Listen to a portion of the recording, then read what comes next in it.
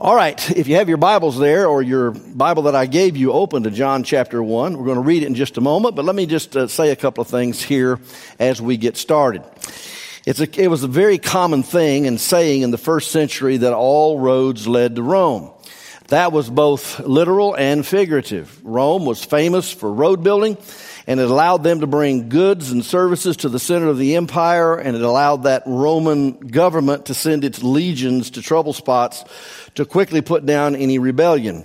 It was also a symbolic situation in Rome because of the powerful influence that they had in the world. It touched things like laws and language and philosophy and economy and much more. So in many ways, Rome really was the center of the world, and it had feelers going out everywhere. Many theologians like to point to the book of Romans as the center of theology. They like to say that all roads lead to Romans in the Bible, as in the book of Romans in the New Testament. They say that because the Apostle Paul, in a crystal clear and lawyer-like way, built his case for justification by faith apart from personal performance. What an incredible book it is. Now, as we study the book of John, I have a little bit different idea that I want to share with you, and that is this. I believe that the Gospel of John is the crossroads of the Scripture. There's not a single word of Holy Writ in the Bible that is not important. Nothing is insignificant. Everything is important. However, this book of John oozes with both simple clarity and profound theology, and it announces with just unmistakable clarity that Jesus, the one we worship as the Savior, is God, that He came in the flesh to die for our sins. It seems like this to me. It seems like John's gospel is the pinnacle of the mountain, and that all scriptures are rising to this book. It's a precious book. I spent much time in it in preparation and prayer, and I pray that you will richly be blessed by this book. So I want you to stand with me if you would, please, and we're going to read verses 6 through 13. It's up on the screen. Now, I'm going to read verse number 1, which we touched on last week. I would like you to join me and read in a good strong voice verses 6 through 13. It'll be up on the screen when we get there. So let me begin, and you join me on verse number 6. In the beginning was the Word, and the Word was with God, and the Word was God. Now join me. There was a man sent from God whose name was John. This man came for a witness, to bear witness of the light, that all through him might believe. He was not that light, but was sent to bear witness of that light. That was the true light, which gives light to every man coming into the world. He was in the world, and the world was made through him, and the world did not know him. He came to his own, and his own did not receive him. But as many as received him, to them he gave the right to become children of God, to those who believe in his name, who were born not of blood, nor of the will of the flesh, nor of the will of man, but of God. That passage of Scripture and those verses that we just read give as clear of a picture of what is necessary to become the child of God of anything you will find at any location in the Scriptures. You're just not going to find it more clearly stated. It says, as many as received him, as many as believe in him. To them, he gave the right, the authority. He let them know that they could become children of God. Now, I want to just really impress upon your thought this morning something that's just very, very dear to me and very important. We're preaching in the book of John. You cannot open the book of John. If I took a knife and sliced it, it would ooze the gospel at every stage. This is the book of great gospel proclamation in the Scriptures. I've hung some banners on the wall, and we made an announcement that we're in the middle of trying to do our best to find family and find friends for the purpose of gospel conversations. We want to become like Philip, who found his friend Nathaniel, so that he could invite him into his life, invest in him the time and effort necessary, and include him in gospel life and eventually in the family of God. Then there's family situation over here where we had Andrew, who went and found his own family member. The person he loved and cared about was Peter, his brother. And he found him and said, "We have found the Christ, the Messiah." And so he invited and invested and included him into that situation and that process so that he could come to know Jesus as his Lord and Savior. Now let me just say with all clarity this morning, folks, these are not just banners on the wall to decorate the auditorium. We don't just think up things so that we could just say something that's kind of clever and, start them all with an I and those kind of things so that they're memorable. That's not what this is about. What I'd like to do is speak to everyone. How many of you know Jesus as your personal Savior this morning? You're a believer. Just raise your hand and say amen. All right. How many of you really want your family and friends to know Jesus as their personal Savior? How many of you really want that? Amen. So what I'm doing is I'm impressing upon you that this is not something that you hope somebody does. This is not something you hope somebody in the church does. You hope that Pastor Phil can do. I don't know your family and friends. And it's very unlikely unless you take me to their house, I'm going to get to know them. Now, I'll go with you. But what I want you to understand is these are not just mottos. We're not just trying to cover space on the wall. This isn't, what I'm saying to you this morning is this is life and death, eternity in heaven or hell for some people. And it's very important that we do our best to individually. Pastor Marty started us off. You remember he gave you a little magnet of a thing and he left blanks on there so you could write names of people down you could be praying for? That's on purpose. And then a few weeks later, we gave you that Finding Friends, Finding Family laminated sheet. We gave that to you. The reason is so you remember that and think about it. I want to implore you. You say, why are you saying this morning? Because it's going to be very difficult to preach a single sermon in the book of John that will not be so full of the gospel. It's going to be gospel proclamation and appeal for salvation. On and on we're going to go. And how many of you think that's worthwhile? Say amen. Oh, I want to pray for you. I'm going to pray for you. Not the person beside you, not your brother, your sister, your mother, your uncle. I'm going to pray for you that you would go out of your way to think about this, to think about the people of your life. We got plenty of room for people in this auditorium, folks. There's plenty of room at the cross for everybody. Oh, don't we want people to be saved this morning? Then it's going to take people just like it did in the first century. It's going to take people like you and me to take the blinders off, get the nose off the grindstone, and look around. Let's do that. Dear Father, I thank you for the opportunity to be in your house today. I thank you for this precious family, this family of friends we call Grace Church. I thank you for everyone here today. I pray, Father, as we open your precious word and we look at this incomparable Gospel of John, I pray, Father, that we would be thrilled with what we see and learn. I pray, Father, that we would be motivated by what we are convinced of. And Lord, I pray today that you would just help as I preach and teach. Bless the preaching and teaching. Bless the hearing. I pray, Father, you would motivate us. Oh, the world is so messed up and so crazy. And we're not going to change it from the top down. We're going to change things one person at a time. Help us to share the gospel. In Jesus' name we pray. Amen. You can be seated. We already talked about the first verse, and I could have stayed with that one verse last week. Didn't really have time to do all that I did do, but I just want you to know that we saw last week that Jesus was presented and represented as the Word. We know and found out and proved from the Scriptures that he was talking about a person. The Word that was in the beginning, that was the creator and sustainer, this Word is a person. Verses 2 through 5 says it was a he, and it refers to him as him. Verse 14 said that this Word was made flesh, made carnal, made a man, and he dwelt among us.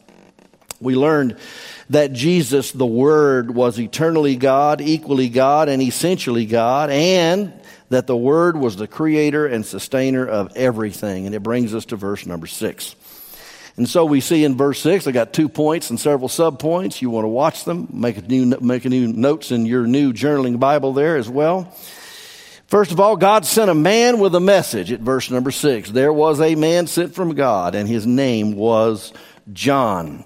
So we want to meet this man. He is John the Baptist. Now, he is different from John the Apostle. I was asked 2 or 3 times this morning by people who were reading ahead, and that's a good idea, by the way.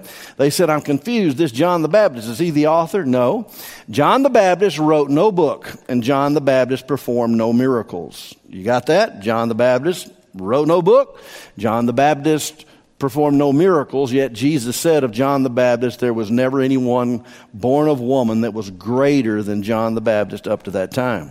That's an amazing statement, because we think people that can write books and make big speeches and do miracles, they're really great. Well, God says the one that obeys his will is somebody he really takes note of. And he did. John the Baptist, he was different. John the Apostle, now he wrote 4 other New Testament books, but this John, the Baptist, he's a relative of Jesus. That's chapter 1, verse 36. He gave his first witness of Jesus as being the Lord when he was at 6 months from his conception and still in the womb of his mother, Elizabeth. What a thought that is. Mary, whenever she heard that she was going to be expecting a child and the Holy Spirit came upon her, she went up into the hill country of Ephraim, went to her aunt's house. And when she came, there was Elizabeth, and Elizabeth was already 6 months pregnant with John the Baptist, and they had named him John at that point. And when Mary stepped on the property inside her womb, John the Baptist leapt. He was already giving witness. He was the forerunner of the Christ at 6 months. And so I should say something. What happens at conception is the beginning of a baby, not a mass of flesh. It is so important for us to understand. This John that we're talking about is the last of the Old Testament prophets. Yet he was more than a prophet, Jesus said. I'm not going to take time to trace every passage, but John, Jesus said, was the greatest one ever born of a woman up to that point. Now, he was different. John was very different. He was totally unexpected. I doubt that many of you would want to see him in the pulpit of this church doing the preaching from week to week. I would. I'd love it. But I think many of you would think he was uncouth. He was different in his personal life. He lived in the wilderness. I mean, he got to a certain age, said goodbye to mom and dad, went and lived in the wilderness and ate anything he could scrounge and wore anything he could find and got his education from God. He dressed in camel hair clothing, tied on with a leather belt. He ate locust and wild honey. Think about that for a moment. So if you met John somewhere and he smiled at you, you might see something that looked like a grasshopper leg in his teeth. He was different. He was different in his place of ministry. He never even went to the temple. You know, when Jesus' brothers were with him and Jesus was doing his miracles, before they came to believe in him, they said, Jesus, we don't know what you're doing. All these wonderful works you're doing. Why don't you go down to Jerusalem, go to the temple, present yourself? I mean, that's the happening place. Who's who in Israel? It's all about being in Jerusalem. Jesus, go down there. Jesus finally did go, and he cleansed the place. But John never went to the temple. Matter of fact, he went out to the Jordan River. He found a spot and he began to baptize and call people to repentance, and everybody was going to see him down by the river. The temple at that time had become a place of apostasy. They were no longer the true representation of God Almighty and His Word. They were not living in holiness anymore. It was a place to make money. The priests and the Levites had made a money-making factory out of the place. The Sadducees had made it an arm of the Roman government. And this is what had happened with the temple. So the first time Jesus showed up, you know what he did, don't you? He said, you've taken my Father's house and you've turned it into a den of... This is what he said. John didn't even bother going to the temple. No sense going there. I better preach somewhere else. And so he went down by the riverside.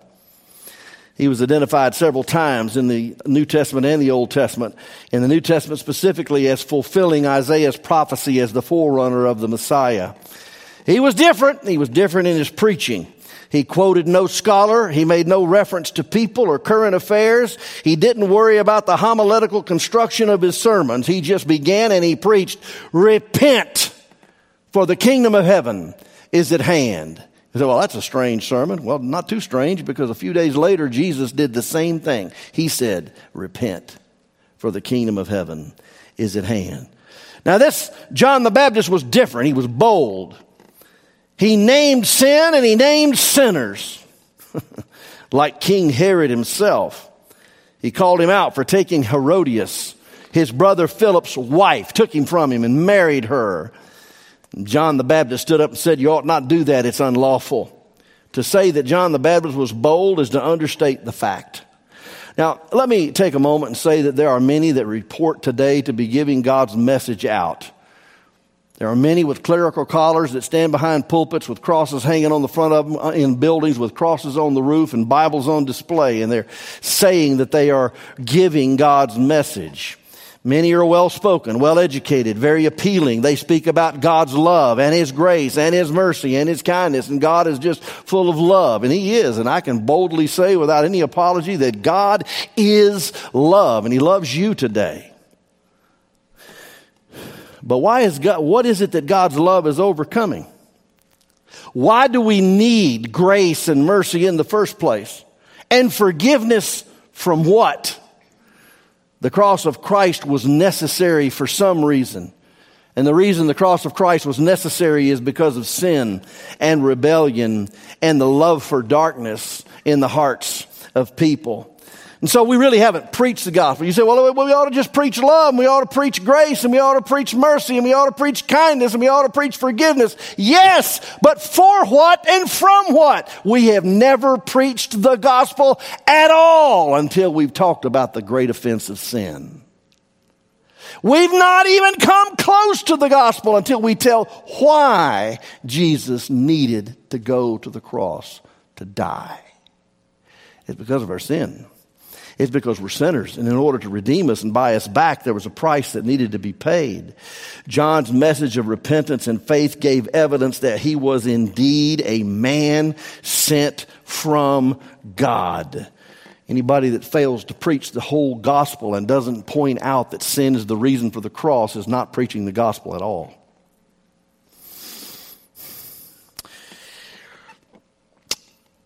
God looks at the culture through the lens of His Word and declares the sinful error and calls for repentance. Now let me see if I can't illustrate this to you. We live in a day where people reporting to be speaking for God, speaking His Word, standing in pulpits in the front of the cross are doing this. They're taking a set of lenses called the culture. Whatever the culture does and approves of, and it's the world we live in now, and it's the world of what's happening now, and what is now being approved and what's being promoted, whether it's at an individual level or it's a school level or a cultural level or a Hollywood level or even a political level. It's the culture, and what is being propagated now as preaching and teaching the Bible is to take the culture and to bring the Bible up to date by interpreting the Bible through the lenses of culture. Whereas what we are called to do, like John the Baptist did when the king decided to steal somebody's wife, and that's just emblematic of all kinds of things. But when he did that, he turned it right around and says, no, I'm going to take the Word of God and I'm going to put the culture out there and I'm going to preach the truth to the culture. Because Jesus is the same yesterday, today, and forever. And because I am God and I change not, the Word of God says. We are to preach the truth. You know the truth is never changing. Truth is always applicable. It is the unchanging Word of God to an always changing world. We are to preach the truth. Not let culture decide. Let God's Word decide and preach the truth. That's who John was. He was a man sent from God, and he preached the truth. Now I want you to hear his message. What was it? Repent and believe. Back in verse 4 and 5, we saw last time that Jesus is life. Life is in him, and he gives life. His life is the light of mankind. That word life is the word zoe in Greek. And it's speaking of spiritual life. And it's not the word also used in the New Testament, which is bios, which has to do with physical life. Zoe, spiritual life. Say that. Zoe, spiritual life. Bios, physical life. Now, watch this. Spiritual life gives birth to physical life. The Bible says in the very beginning, it says that the Word of God, the Word which was God and is God, spoke at the beginning. And he says, let there be, what was the first thing created? Light.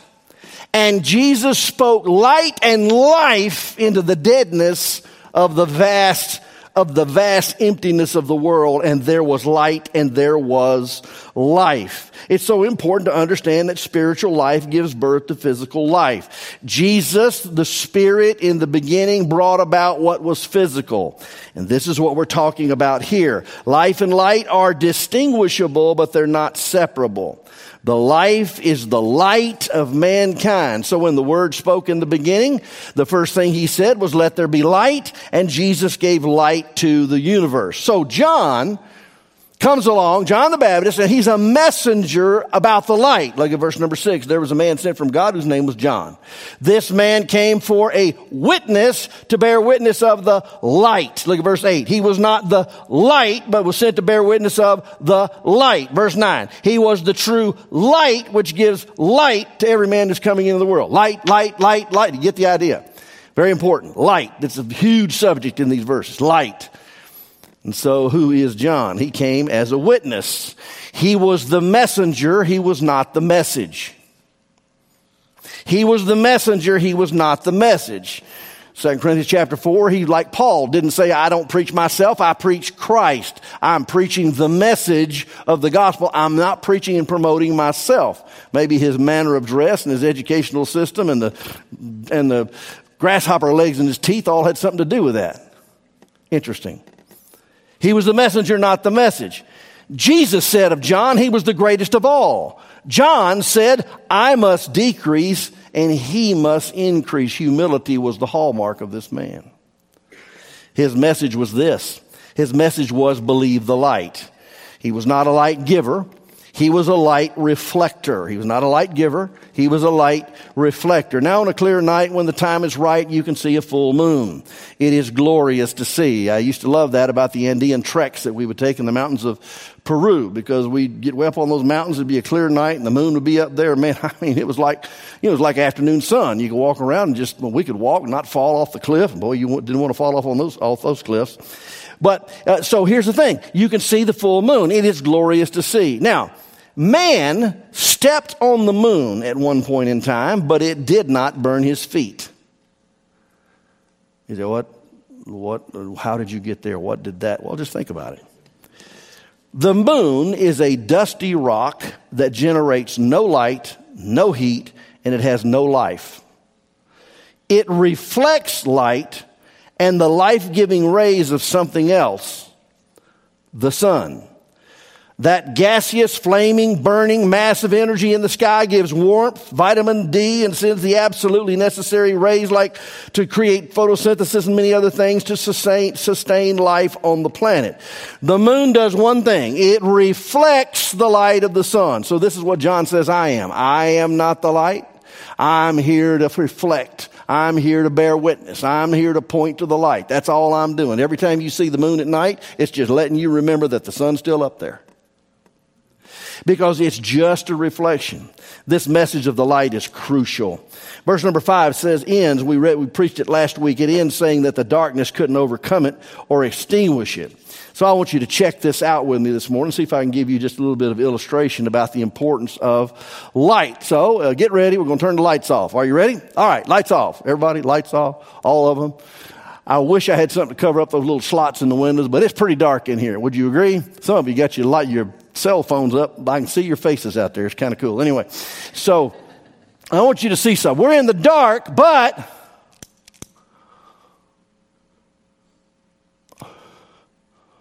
what is the one spot you can see in this room right now? You can see the what? Because light overcomes what? Now, this is just one candle. Now, if I had a bunch of candles, they would even be greater. I mean, that's why every member being a witness to the gospel is important, because the more candles you got lit, the better chance the light gets everywhere. But all I want to say is this today, that the darkness cannot overcome the light. And John said, I am not the light, but I came to bear witness of the light. Let's turn the lights back on. I hope they come on. There we go. There we go. So there we have the light. So if I blow out the candle and I start moving around in this room, then I'm going to stumble into things. And if I don't move really slowly, I will trip. But if I really get animated and I start running, I'm going to run into something and really hurt myself. Why? Because I don't have any light. So let's think about that for a moment. People in the world who do not have naturally the light of the Lord Jesus Christ in their heart, they run around bumping into stuff, making mistakes, falling in potholes and all kinds of things because they're absent of the light. How many of you made a lot of bad choices before you came to Jesus? Let me show you something. Jesus is the light. When Jesus comes into your life, you can see things better. You can understand things differently. You can handle hurdles and difficulties in life a whole lot better. There's a verse in the Old Testament. It's a wonderful verse. I think it's Psalm 119, 105. Thy word is a lamp unto my feet, and it is a light unto my path. You say, well, it's a lamp and a light. Well, what's the big deal about that? Well, it's a light for the pathway. It shows me, it shines further out. I can see the way that I'm supposed to go. But it's also a lamp to my feet so that I can see the pothole that I'm fixing to fall into. God has provided something for us. He's provided His Word. It shines so that I can see where I'm going, what I might run into, and it shows the potholes. And so we need the lamp, we need the light. Guess who the light is? Jesus is the light. Jesus spoke to them again saying, I am the light of the world. He who follows me shall not walk in darkness, but have the light of life. So understand the significance of this and the name. I said it and read it a moment ago. It was light, light, light, light, light. That's all in this first section here in chapter 1. The way Jesus is named here, the light, always points to His identity. And the name of Jesus declares Him. So I'm going to dance through chapter 1. You've got the references on your sheet. You just need to fill out the blanks. The Bible says He is the Word. He is all that may be known or said about God. He was in the beginning and was the beginner of the beginning. He was before creation, and He is the creator of creation. Then we just studied it just now. He is the light. That's verses 4 through 13. The light refers to the truth, and darkness to falsehood. The light refers to holiness, and darkness to sin and evil. Satan's kingdom is the domain of darkness, but Jesus is the source of light and the light that shines in darkness of the lost world. So you got these two kingdoms. You got the kingdom of darkness. Guess who its leader is? The kingdom of darkness is headed by Satan. And then there's the kingdom of light, which is in the person of and by the work of Jesus Christ Himself. He is the light. Here's something else. He is the Son of God. Verses 15 to 18 and 30 to 34, which means He's of the same essence and He is equally and eternally God. He is the Christ. Verse 19 to 28, this is all John chapter 1. He is the Christ. Jesus claimed it time and again in the Gospels, and when He spoke to the woman at the well in John 4, He says, when she says, well, look, we know when the Messiah comes, He's going to put everything right. And He said, I who speak to you am He. I'm He, I'm the Christ, I'm Messiah. He is the Lamb of God. That's chapter 1, verse 29, 35 to 36. At the time of the Passover, in the first century, at the time of the Passover on Thursday evening, when Jesus ate with His disciples, there were tens of thousands of lambs bleeding in anticipation of their slaughter for the sacrifice of every household, because that's what was required in the law of Moses. They had to, each household or a head of a household had to slaughter a perfect and sinless lamb, and they had to hold it for 14 days. And so these little lambs were there, and as the day approaches, you can understand the anticipation. And the bleeding of the lambs was there on that Thursday night. All of those families have been tying their sin and their deliverance to the shedding of the blood of an innocent lamb for millennia, going all the way back to the time of Moses and the law. They had been shedding of lamb, putting the blood on the doorpost and on the lintel in anticipation of the ultimate lamb. Well, while those real literal lambs were bleeding, waiting for their throats to be slit, the Lamb of God was sitting at a table with 11 men once the traitor had left and sharing a meal. But the Lamb of God was in town, and He was going to put an end to all of those animal sacrifices. All of them pointed to the Lamb of God. Hebrews chapter 7 and verse 9 says that Jesus made that sacrifice once for all. The Lamb of God. He's the King of Israel. These names mean something. Verse 43 to 49. The Jews all wanted a king. They wanted to throw off Rome, retake their position in the world. And with this miracle-working king who could, turn a sack lunch into a feast and all the things. I mean, with this king, inconquerable, boy, we're going to take him and we're going to make him king. They wanted to make him king by force, John 6:15. But the kingdom he came to establish was first an internal kingdom of the heart. Receive me, he said. He is the Son of Man, verse 50 and 51. Like Daniel said in chapter 7, 13 to 14, this one would be a son of man. You say, well, what's the significance of that? Well, he was one formed and fashioned as a man. He would come to the Ancient of Days. He would receive the everlasting kingdom. Luke's gospel is dedicated to presenting the divine Son of God as also the Son of Man, human in every way except one. Human in every way except one. He did not ever sin. All of the names attributed to Jesus in chapter 1 point to his identity. He is God. He is man. He is the God-man who came to take away our sin by dying in our place. I told you the crossroads in John are amazing. Point 2, and finally, the message always elicits a response. Always. Verse 9 to 13, I need to read it. That was the true light, which gives light to every man coming into the world. He was in the world, and the world was made through him, and the world did not know him. He came to his own, and his own did not receive him. But as many as received him, to them he gave the right to become the children of God, to those who believe in his name, who were born not of blood, nor of the will of the flesh, nor of the will of man, but of God. And folks, write this down on your sheet or on your little book that you've got, your little journal. There is no such thing as neutrality concerning the gospel, concerning the person of Jesus Christ. There's no such thing as not taking a stand, not taking a side. There's no such thing. You say, what in the world do you mean? Well, this is so interesting. Everyone responds to the light that they're given. I named this initial series in chapter 1, Who is Jesus? Well, either a person remains in their state of unbelief. Now, you're going to say, you're going to use that word remain. I need to understand that. Either a person remains in their state of unbelief, or they hear the message, see the light, and they receive the life that Jesus offers, but there is no neutrality. I always hear people say, I have not decided about whether, I've witnessed to people and shared Christ many times, and they'll say something like this. Well, I just need to contemplate that and think about that. I haven't decided whether or not I want to receive Jesus or not, so I guess I'm just kind of in limbo. No, there's no such place as limbo.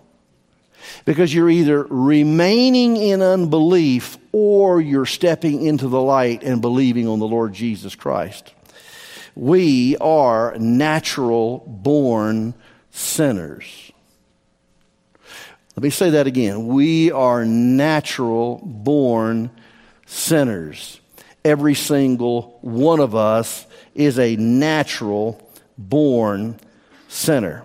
You say, wow, that is just really tough. I don't know what to think about that. Well, we are born into sin. Adam was the first sinner along with his wife Eve, and they passed sin along to us. And the Bible says in Romans 5:12, sin entered the world through Adam, and from Adam death was passed to all people because all have sinned. When people say, I've not decided about whether I want to receive Jesus or not, I would just simply say, of course you have, because we're natural-born sinners. We live in and love the darkness of sin. Now, we're going to get to that in a few weeks. Why do more people not respond to the gospel of Christ and get saved when they hear the gospel? And it's a very simple answer, because they live in and they love the darkness. We're already in the dark, but we have to step into the light. Listen to John 3:18. He who believes in him is not condemned. Let me stop. How many of you believe in the Lord Jesus Christ? Raise your hand and say amen. All right. Well, the Bible says he who believes in him is, present tense, not condemned. But he who does not believe is condemned already, because he has not believed in the name of the only begotten Son of God. Condemned when? Already. Well, I just hadn't made a decision. Yes, you have. You were born in a decision. because we're sinners by birth, we're sinners by preference, we're sinners by practice. Now look, folks, ducks do not become ducks when they start quacking. Dogs do not become dogs when they start barking. And people do not become sinners when they begin to show evidence of their natural born internal predisposition inherited from Adam, which is in sin. The Bible says, David himself, my mother conceived me. I am a sinner from birth.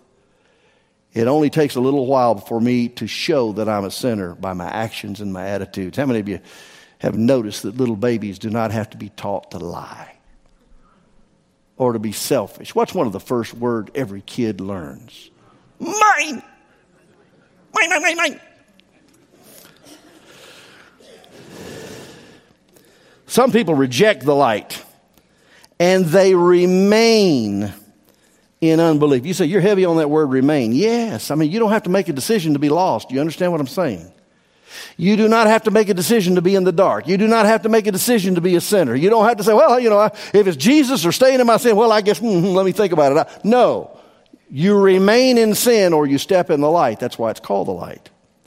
Some reject the light and they remain in unbelief. Verse 9, the true light has appeared to all. Not only does the world have the light of creation to give witness, it has the true light, verse 4 and 5, that was coming into the world. Look at verse number 9. Oh, it's beautiful. That was the true light which gives light to every man coming into the world. We have the witness of nature, yes, but we have the witness of the true life. Everyone has the light. Folks, people do not reject Jesus for lack of light. They reject him for lack of sight and because they love the darkness.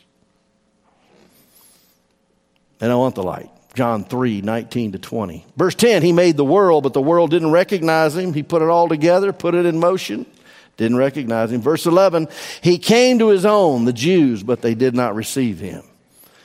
So what's the deal there? Well, he came to his own. The Jews said, well, why are they significant? Well, these are the Jews. They are descended from one man, Abraham. They became a nation. God blessed them immensely, and he took them out of Egypt. They crossed the Red Sea in a miraculous form, and God destroyed their tormentors, and they went out into the desert, and they were fed miraculously, and they got water out of the rock, and they had manna fall out of the heaven, and they saw incredible things, and God fed them, and their shoes didn't wear out, and their clothes didn't wear out for 40 years, and then God gave them he did so many things for them. They had the angels ministry, and they had Mount Sinai, and they had the law, and they had everything. They were blessed beyond measure, but they also had the temple, and they also had the right to run the place, and they loved the temple, and they loved running it, and they loved their religion, and they loved their power, and they loved the money they were making. What was it Jesus overthrew at the temple when he first showed up the very first time? He overthrew the tables of the what changers? The money changers. Why? Because it had become a money-making organization and a business, and the house of prayer didn't even exist. They wanted the vine and the vineyards, the grapes and the wine, not the Lord. The priests, the Levites, and the rulers of the people, they wanted the temple, the priesthood. They wanted control over the masses. They wanted an earthly inheritance, and they wanted power right here and right now. So when the Son of God came, they killed him so they could keep what he gave them. They worshiped and loved the creation more than the. Now, let's not point fingers and make accusations. What? Don't point fingers, don't make accusations, because I've got a question for you. What do we want? Do we want the king and his administration, his love, and do we want to be loyal to him, or do we just want his provisions? Do we want the Lord, or do we want his fish and bread? Pastor, what does it mean to receive him? It means to believe in him. This idea of rejection of Jesus is expanded and exemplified throughout John's gospel. I just got to say to you, it's terrible to reject the Savior, but that's what they did. You do not have his word abiding in you, for you do not believe, John 5:38. I've come in my Father's name, and you do not receive me, John 5:43. I said to you that you have seen me, yet you do not believe, John 6:36. Because I speak the truth, you do not believe me, John 8:45. They didn't believe. Jesus answered, I told you, and you do not believe. The works that I do in my Father's name, these testify of me, but you do not believe, because you are not of my sheep. Some just flat out reject the gospel. They got other ideas. Some receive the light. They believe. Verse 12. Look at verse number 12. But as many as received him, to them gave he power or right to become the children of God to those who believe in his name. I've been told all my life, Pastor, it just can't be that easy. That's just too easy. That's just easy believing. Just believe in Jesus and you'll be saved. Well, the Bible says it over and over. What must I do to be saved? Believe on the Lord Jesus Christ and thou shalt be saved. Now, that doesn't just mean believe he exists. That means put all your trust and hopes in him. So believe on the Lord Jesus. But let me go back to that easy thing. There's not an easy thing about it. So what do you mean? Well, the Holy Trinity planned a way for sinners to be redeemed. It was planned in eternity, but it was worked out in time. So after the fall of man, a man was chosen, Abraham, who became a nation. A tribe was chosen, Judah. And a family was chosen, David's. And a time was chosen, the Roman rule and relative peace. A virgin was chosen, Mary. A place was chosen, Bethlehem. An altar was chosen, the cross. Evil men were chosen, the Jewish leaders and Judas. And the sacrifice was made to pay for our sins, and all by the sovereign design and performance of God himself and the predetermined purpose of God. You see, there was nothing easy about it except one thing. That is, we must put down our pride and our own abilities and receive humbly the gift of God, which is eternal life. Folks, let me just share this with you. We are not God's children by natural birth. I hear that all the time. Well, all of God's creatures and all of his children. No. There's two families. There's the family of darkness and there's the family of light. We're not God's children by natural birth. We are not all God's children simply because we are children of Adam's race. We're made God's children by receiving the gift of his Son in faith. We receive him by believing in his name, his authority, believing that he died for us. We are born in his family by his will and not by our efforts. Oh, these sweet verses of Scripture, let them ring through your hearts. Whoever believes will in him have eternal life. For God so loved the world that he gave his only begotten Son, that whoever believes in him should not perish but have eternal life. He who believes in the Son has eternal life. Truly, truly, I say to you, he who hears my word and believes him who sent me has eternal life. This is the will of the Father, that everyone who beholds the Son and believes in him will have eternal life, and I myself will raise him up on the last day. Truly, truly, I say to you, he who believes has eternal life. And that's just a snippet of the book of John. I haven't even gone all the way through. I'm just telling you that here's the promise of God to everyone who believes, not death and destruction and damnation, but eternal life. This morning I announced to you that Pastor Paul and Jim Crawford have exited this world. They've taken their last breath, taken their last step. They've done the last thing. Their bodies were broken. They were in sickness. They were not in health. They could not continue, but they're fully healthy, totally revived, and they have eternal life in Jesus Christ. It's so important. What is God's promise? Eternal life to everyone who believes. You say, Pastor, it just can't be that simple. Well, as long as you're in the performance mode, you'll never be saved. John declared his purpose at the beginning in John. When we read it at the beginning in 20:31, I've recorded these things and shown these signs so that believing you can have life in his name. Verse number 7, he said the same thing. He came bearing witness of the light that all through him might believe. Everyone responds in one of two ways to the gospel. Either we remain in unbelief or we believe and are saved. I'll finish with this. No one will ever be able to blame God for being lost. No one will ever be able to blame God for being lost. And no one will ever be able to take credit for being saved. It is a gift that you receive by grace through faith. Have you believed.